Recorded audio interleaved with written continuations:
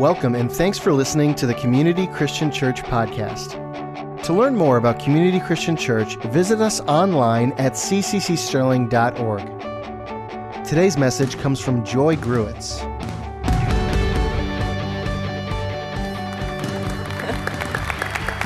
I just want to know how many of you have been there. Flipping the coin, right?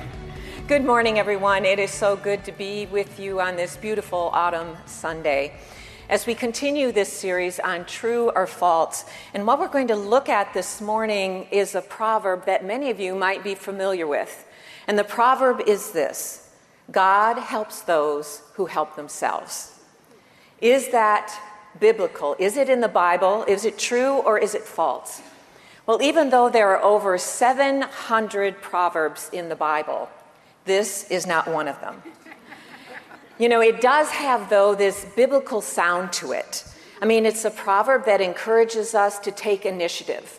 And how many of us have heard that scripture in James that says faith without works is dead? So you would think, if I take initiative to put my faith into action, I mean, isn't that a good thing?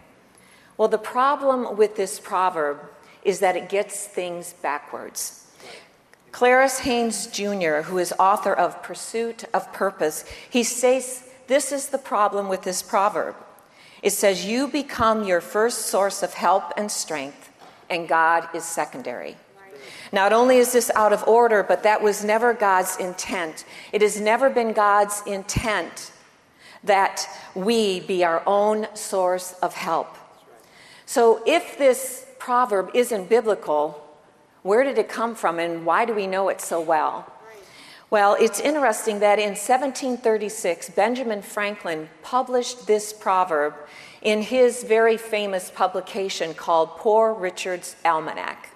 And there are some who believe that Benjamin Franklin got this proverb, that it was based upon a fable, an Aesop fable, called Hercules and the Wagoner. And a wagoner is a driver of a wagon, and one day he got his wagon stuck in the mud. He had a heavy load. And so he cries out to Hercules for help. And Hercules responds by saying, get out of the wagon, put your shoulder to the wheel. The gods help them that help themselves. So it's easy to see how this fable might have been used by Benjamin Franklin to create or write this proverb. But it is more likely that he got it from a 17th century English thinker called Algernon Sidney. And he penned this proverb in his writings that defended the form of government that we know as a republic. But you know, it really doesn't matter where this proverb came from or how we've become so familiar with it. What's important for us to know is that its message implies a self-reliance that is inconsistent with the message of the Bible. And that this proverb paints a picture of our God that is inconsistent with his character. It implies that you have to earn God's help. It implies that he will only help you if you earn it by helping yourself first. Yet over and over again throughout the Bible, we see a God of grace and mercy and compassion. He is a God that steps in time and time again to help those who are in trouble, who are facing a situation that is too big, too strong, too difficult, too overwhelming. And he comes in with his grace, mercy, and compassion. Or there's even times we read where God steps in and he helps those who cry out for him to help them because they have tried it on their own and they failed. You see, this is the truth, that God does not require us to earn his help. God desires that we turn to him for help, and that he is our first source of help. In Psalm 46:1, it declares, God is our refuge and strength, an ever-present help in times of trouble. That is the heart of our God. To be our present help in times of trouble. To be that first source of help when we find ourselves in a place that is difficult and overwhelming for us. But I also note in the scriptures that God also wants to be our first source of help, to empower us to become the who that he has purposed for us to be, and to do the what, the good things that he has arranged for us to do. There is an amazing scripture in Ephesians 2:10, and this is what it says: "For we are God's masterpiece. He has created us anew in Christ Jesus so we can do the good things he has planned for us long ago." I love this other translation. It's a paraphrase translation. And it says, "For we are the product of his hand. We are heaven's poetry etched on lives, created in the anointed Jesus." Why? To accomplish the good works that God arranged long ago. See, not only has God placed in us a natural DNA that has determined our physicality, but God has also placed in each one of us a spiritual DNA, a purpose and divine assignments, good works for us to accomplish. You see, this is true not just for pastors and evangelists and missionaries. This is truth for each one of us, each one of you. The Lord has a divine purpose for each one of you. He has divine assignments, good things that he has arranged or purposed for you to do. And his intent is that you never do it on your own strength. That you don't have to get out of the wagon, put your shoulder to the wheel, and try to make it happen. You see, the prophet Jeremiah understood this profound truth about how we were created.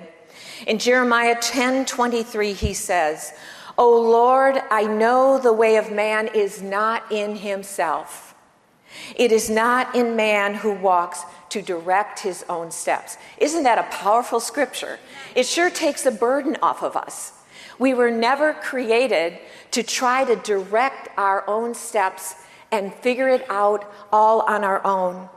Jeremiah understood that he never intended us, that God never intended us to live our lives and fulfill our purpose here on earth independent of God, independent of his help, his wisdom, and his guidance.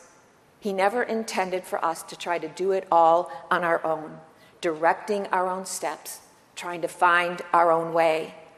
Nor were we created to try to lead the way and just expect God to come along after us, kind of, he's along for the ride. You see, the plan from the beginning was that God created us to lean upon him, to draw upon him as our first source of help, to show us the way and direct our steps so that we can become the who that he has created us to be and to do all of those good things that he's arranged for us to do. You see, that was the plan that God had from the beginning with Adam and Eve.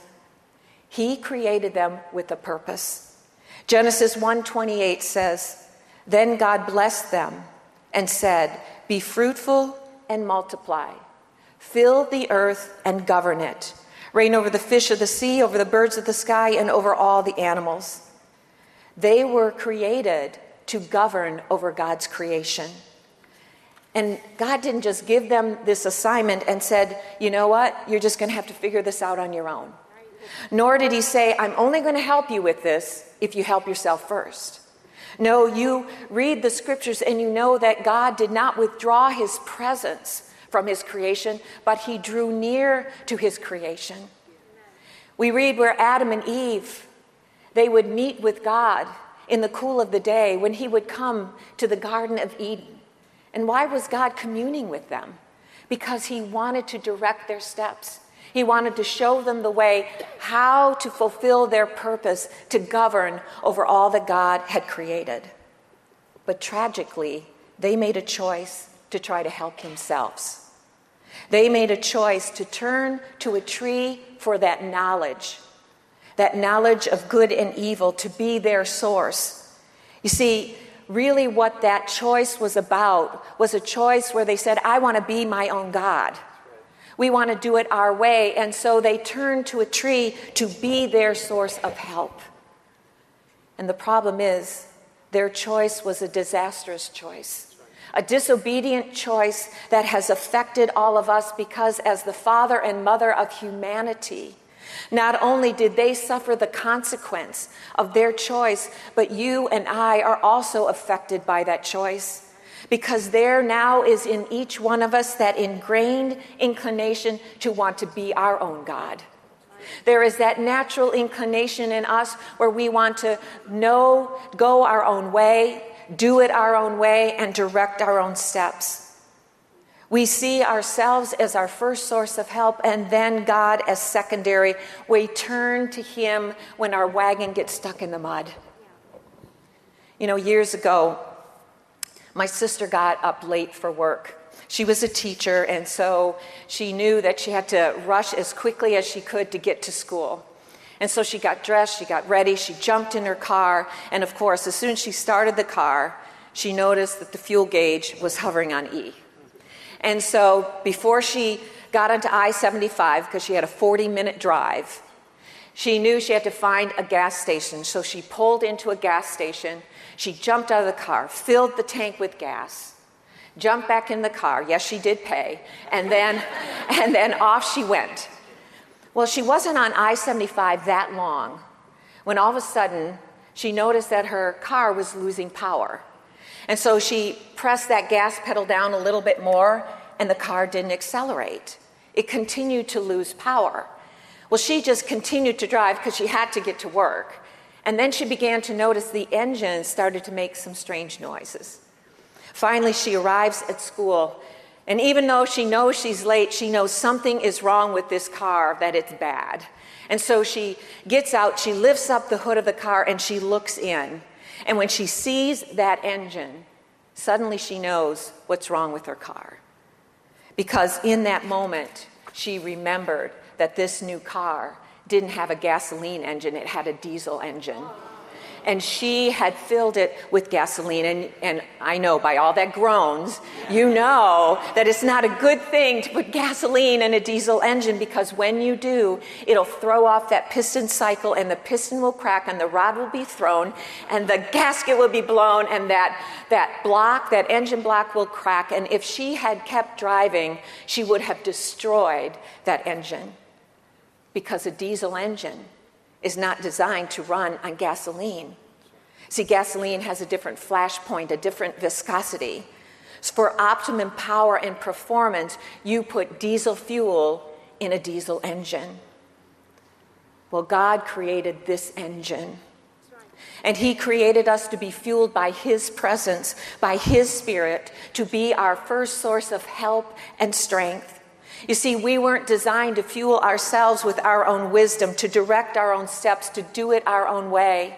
For optimum power and performance in our lives, we are designed to be fueled by His Spirit so that we can be empowered to be the who that He has purposed us to be and empowered to do all the good things that He has arranged for us to do. And when we look at the Bible, we can find a man who needed God's help to show him the way and direct his steps in order to fulfill God's purpose for his life. And the man's name was Gideon. Gideon lived about 1,200 years before Christ. And he lived at a time when his homeland of Israel had become an impoverished land. It was a time when the Midianites had begun to invade their land. You see, the Israelites had continued to mix their worship or pollute their worship of God with their worship of idols. We see this happening again and again. And here in the time of Gideon, that is exactly what they were doing. They had mixed their worship. And so God had pulled back His hand of blessing and protection. And the Midianites had begun to invade the land of Israel in such a strong way that they would strip their lands of the crop. They would steal their livestock. They would lay the land bare. And Israel became an impoverished land. But the Israelites, in their need, they cried out to God. You see, they had become so fearful of the Midianites that they were leaving their homes and they were hiding in the mountains and in caves, just trying to find a place where they could survive. And it's in these circumstances that the people finally turned and cried out to God for help. And because our God is full of mercy, because our God is full of compassion, when he heard their cries, he stepped in to help. And God chooses this man named Gideon to be the instrument that God would use to deliver the people, deliver Israel from the Midianites. Now, when we meet Gideon in Judges 6, he is a man by whom all accounts you would think would be a very unlikely choice to be the rescuer of Israel. Because when we meet Gideon, he is threshing wheat in a wine press. Now, you don't have to know a lot about threshing wheat to know that that probably isn't the best place to thresh wheat. You see, when you take a stalk of wheat and they would thresh it, they would beat it against the ground, and the grain would fall to the ground and the chaff would float in the air. So you're supposed to thresh wheat on what's called a threshing floor, which would be an open area, maybe the flat top of a hill, so that when you beat that stalk, the grain would fall, but the chaff would float in the air and the breeze would just take it away. The one place you don't want to be threshing wheat is in a pit. Yeah. The grain will still fall to the ground, but that chaff is just going to swirl around. It's going to be in your face and in your ears and in your eyes. And this is the place where the angel of the Lord meets Gideon. And this is what the angel of the Lord says to him. Judges 6:11. God is with you, O mighty warrior. Then in verse 14, he goes on with the commission. He says, now, Gideon, go with the strength you have and rescue Israel from the Midianites. I am sending you. I want you to imagine how Gideon must have felt in that moment when he heard those words. He's in the bottom of a pit, hiding from the Midianites, threshing wheat in secret, and God addresses him as mighty warrior and then gives him the assignment, go rescue Israel. This man is hiding in a pit. I mean, he feels anything but a warrior, let alone a mighty warrior. So it's understandable that Gideon's response is this, Judges 6:15. But Lord, Gideon replied, how can I rescue Israel? My clan is the weakest in the whole tribe of Manasseh, and I am the least in my family. What Gideon is saying, Lord, I am not warrior material. You know, in the tribe of Manasseh, my clan is the weakest. And in that clan is my family, and in that family, I'm the weakest. One translation, he says, Lord, I'm the runt of the litter. I am not warrior material. You see, Gideon isn't someone who thinks he can save Israel without God's help. He's someone who doesn't think he can save Israel with God's help. And when you look in the natural, you'd have to agree, because there is no record of Gideon doing any great exploits that would qualify him to be a mighty warrior that would rescue Israel. You know, we see no record where he distinguished himself on a battlefield. We don't see him standing before Goliath like David or tearing a lion with his bare hands. There are no hint of any great exploits in Gideon's past that would incline us to believe that he was warrior material. You see, Gideon wasn't trying to help himself be someone of consequence or to do something of consequence. Gideon was just trying to survive. You see, Gideon was like that wagoner in that Aesop's fable. Gideon was stuck. He was stuck at the mercy of the Midianites. He was stuck in the knowledge that he and the Israelites were no match for these Midianites. He was stuck in the belief that things were hopeless. He was stuck in the belief that there was absolutely nothing that he could do. Yet the angel of the Lord addresses him as mighty warrior. And what I love about this is that God addresses Gideon as mighty warrior before Gideon ever became that mighty warrior. That God saw the mighty in Gideon when Gideon only saw his weaknesses and his limitations. God saw the mighty in Gideon when Gideon could only see everything that was wrong in the world that he was in. When he could only see the hopeless plight of his people, believing that there was absolutely nothing that he could do. And I think in some ways we can identify with how Gideon felt, because so often it's hard for us to see the mighty that God sees in us. You know, sometimes we know, oh, there's mighty in Pastor Tony, but mighty in me? You know, sometimes all we see are our own weaknesses and limitations. We see the hopelessness and brokenness of our world with its overwhelming problems and turmoil, and our response would be like Gideon's, who, me? What can I do? There's no mighty in me. But I want you to look at something.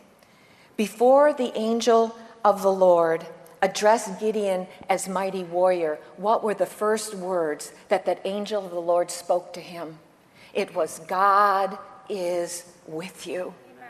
And then when Gideon's response was, I can't, God, through the angel of the Lord, countered Gideon's I can't with yet another word from the Lord that says, I will be with you. Look what it says in verse 16. He says, I will be with you, and you will destroy the Midianites as if you were fighting against one man. The angel of the Lord countered Gideon's I can't with not just one, but two. You can, because God will be with you.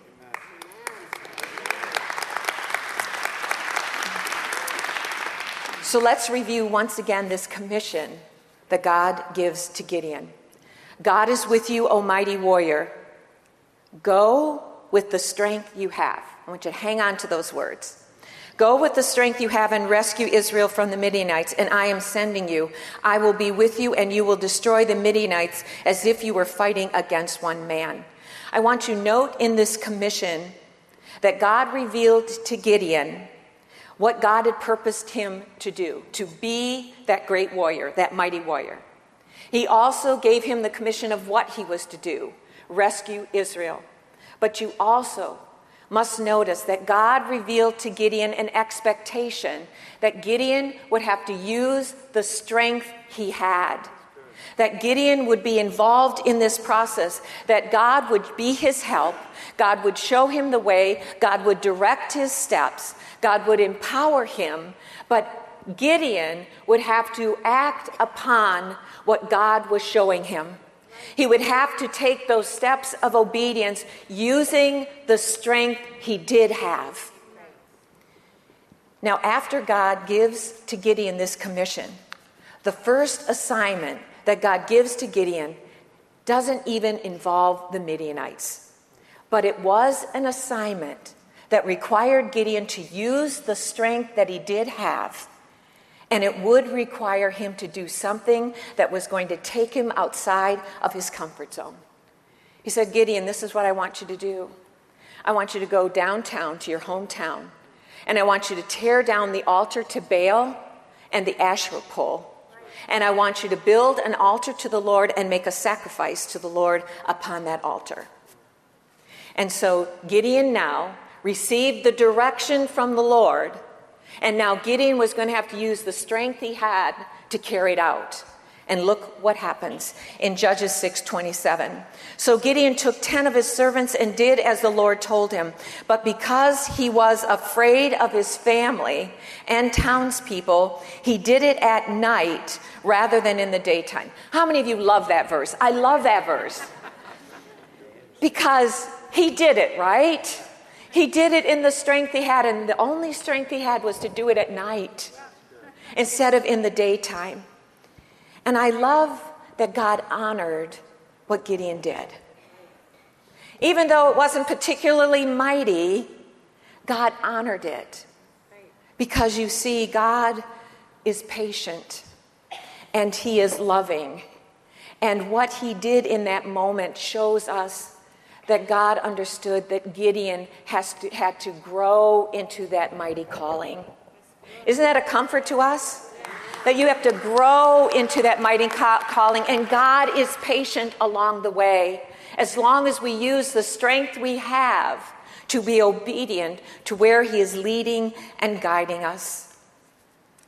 And then, after this event, it says the Midianites and the Amalekites, they formed this alliance, and now their goal is to totally crush the Israelites.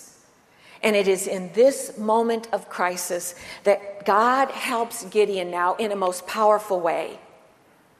He does something very special for Gideon, and we find it in Judges 6:34. It says, "Then the Spirit of the Lord came upon Gideon."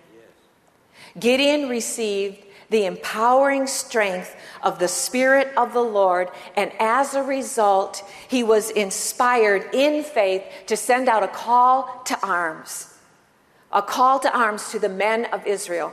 And I want you to understand that the Israelites are in hiding. They're in caves, they're up in the mountains, they're in retreat, they're in survival mode. So he's sending out a call to arms, and Gideon doesn't know, is anybody going to show up? But Gideon does what God has told him to do. He follows the leading and guiding of the Spirit of the Lord that is upon him. And so using the strength he has, he sends out that call to arms, and 32,000 men show up. It was a miracle, and Gideon knew it was a miracle. But he also knows that that joint army of the Amalekites and Midianites, they are 120,000 warriors. He knows that he is still vastly outnumbered. So what does Gideon do? He turns to God for help. He says, God, things in the natural don't look good. I am outnumbered. And so I'm turning to you, Lord, for help.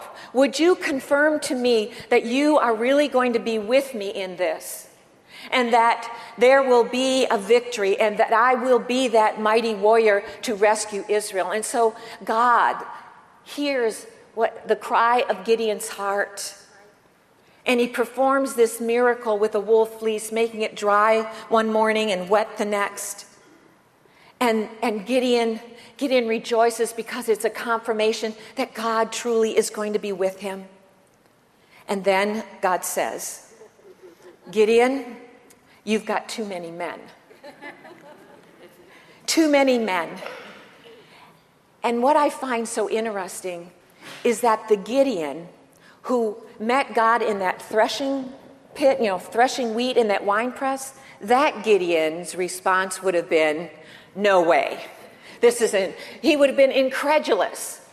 There's no way. 32,000 against 120,000, and you're telling me that I have too many men? But you see, Gideon was being transformed into that mighty man of God who was trusting God to show him the way and directing his steps. And so without hesitation, he obeys the leading and guiding of the Lord. And God gives him instructions to pare down 32,000 men to 300. 300 against 120,000. And then God gives to Gideon some instructions, gives him a battle plan. And Gideon, becoming this mighty warrior, he's listening to what God is telling him. And he enacts this battle plan to a T. And with 300 men, he is victorious against 120,000 enemy troops. God does the victorious work through Gideon. You see, no longer now would the Israelites just survive. They could now thrive in the land that God had promised them. You see, God took a man who said, who am I? God took a man who took stock of his inadequacies and said, how could I ever be a mighty warrior? God replaced Gideon's I can't with the belief that I can, because Gideon made a choice to embrace God's promise that he would be with him, that God would be his helper, and that God would empower him to do what he could not do on his own. And listen to me, church. Just as God helped Gideon become that mighty warrior, that mighty man of God, God's desire is to do the same for us today. And there is no question that we need God's help today. That we need God as our first source of help, because our world has been shaken by tragedies, by natural disasters, by political and social turmoil that's all wrapped up in an ongoing pandemic. And when things are uncertain, when the events of life threaten to overwhelm us, our instinctive, natural human reaction is to do what the Israelites did, to retreat to where it is safe.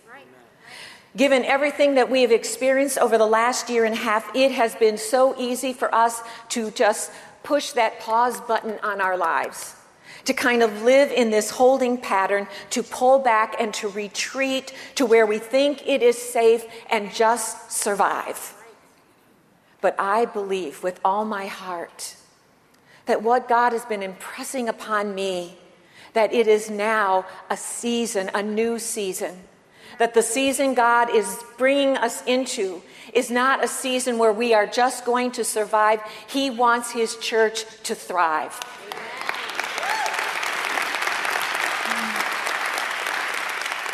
You see, he wants us to unpause that pause button.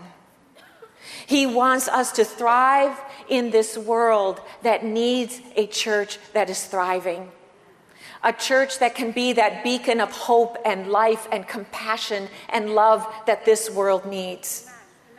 And to thrive in this world where things are so broken, we need to turn with a renewed commitment and a renewed focus to the one who is still our helper. We need to turn to the one who desires to be our first source of help.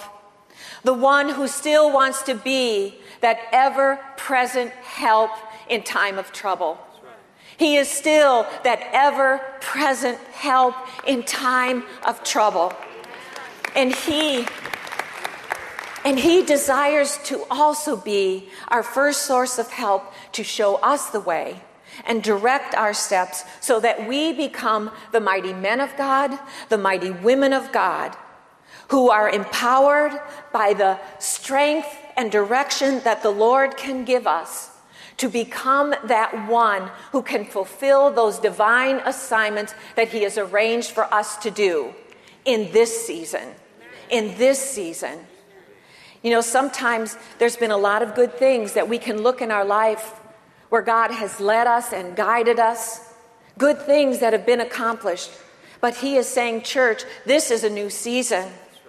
That we need to be mighty men of God in this season, mighty women of God in this season, that there are divine works for us to do in this season because this broken world needs a church that is fulfilling her destiny. And here is the advantage that we have over Gideon and the Israelites. In the Old Testament, when we read in Judges 6:34 how the Spirit of the Lord came upon Gideon, I want you to know that that was such a special occurrence, such a rare, treasured occurrence, where the Spirit of the Lord would come upon someone. It was reserved in the Old Testament for a chosen few.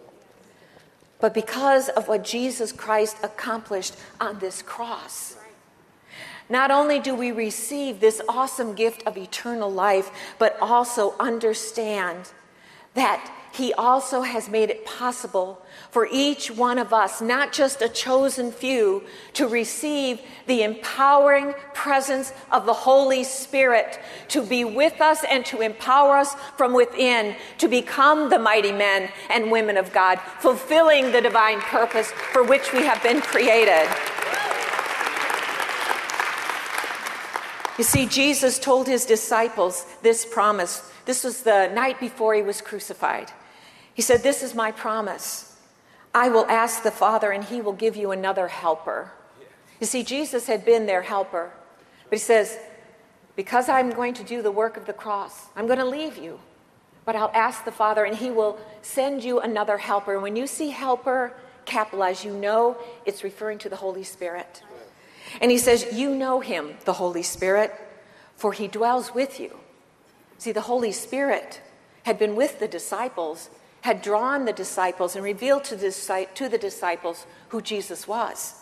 But the difference was that he dwells with you and will be what? In you. You see, on the day of Pentecost, the words of Jesus came to pass. On the day of Pentecost, the Spirit of the Lord came upon those disciples and empowered them from within. And you can read in the book of Acts how they became the apostles. The disciples became apostles, mighty men of God, who fulfilled their divine purpose to establish his church here on earth. And what God did for those apostles in the first century, he desires to do for us today, we who are his disciples, who are his Christ followers today.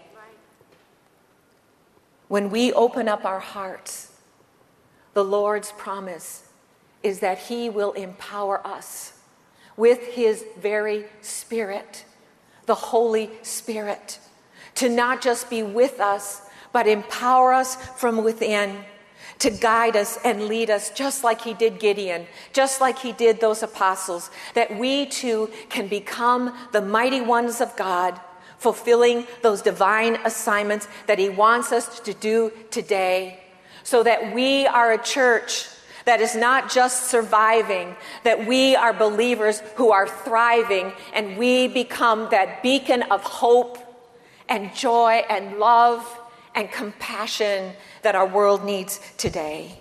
Amen. Would you bow your heads, please?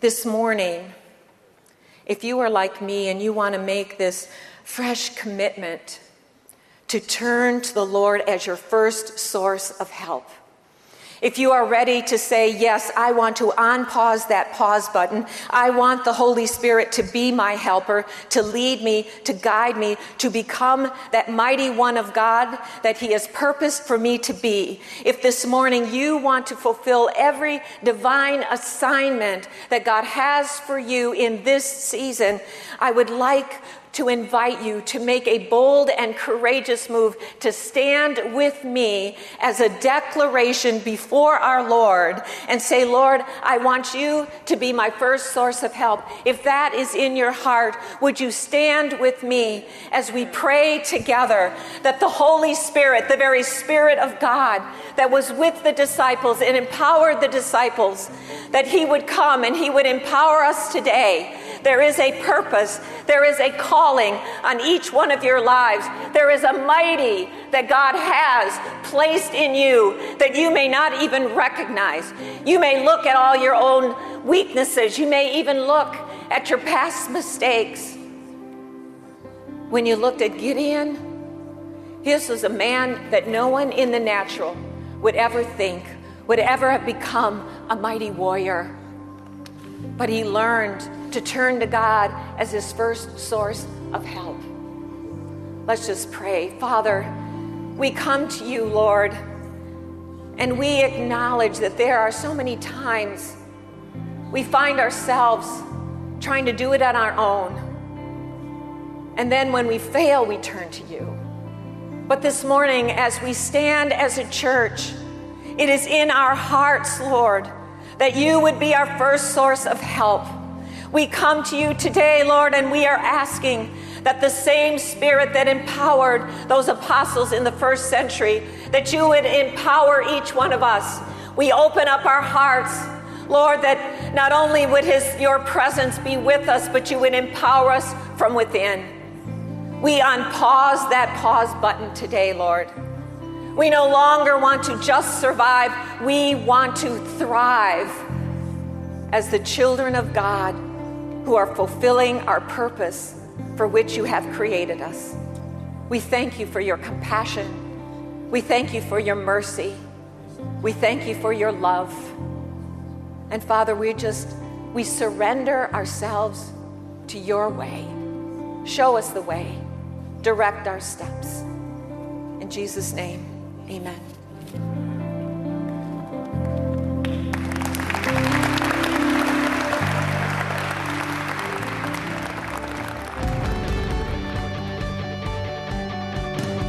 Thanks again for listening to the Community Christian Church podcast.